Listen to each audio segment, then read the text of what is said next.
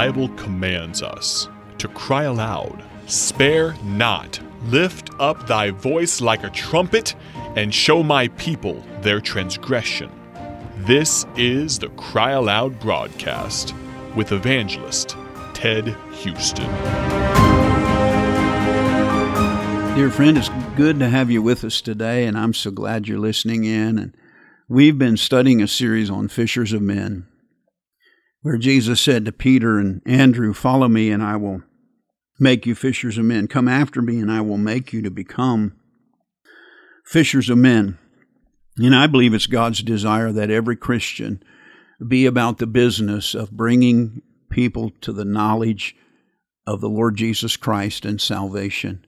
We know we're all sinners. The Bible says all have sinned and come short of the glory of God. And if we don't accept Christ as Savior, we will not go to heaven. You know, the Bible says, how can they believe in Him they have not heard, and how can they hear in them hear without a preacher? And you know, God says, go into all the world, preach the gospel to every creature. And so, dear friend, we ought to be doing our best to win people to Christ, to lead them to Christ. And that's kind of like you put the bait on the hook and you lead the fish to come after it, and then he bites it and you reel him in. And that's kind of what Jesus is saying soul winning is. It's putting out the bait, the gospel of Jesus Christ.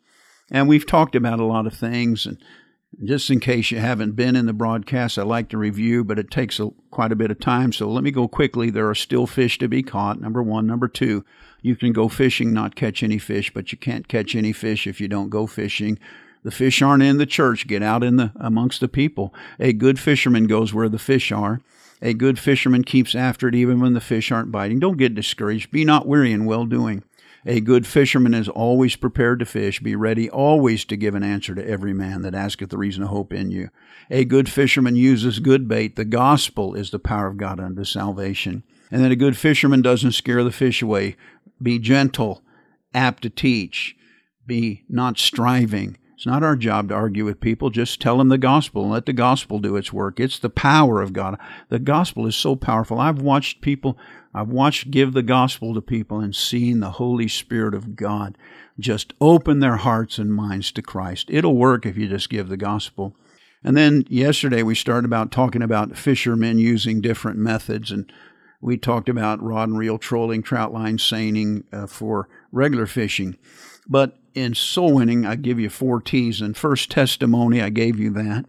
But dear friend, if you didn't think about it, your testimony is powerful, especially if people have seen a change in your life. I was taking a guy out soul winning who'd been using drugs, and he said, "Man, I'm scared to go." He said, I'm afraid I'm going to meet somebody I did drugs with. I said, there's no better testimony for people than a changed life.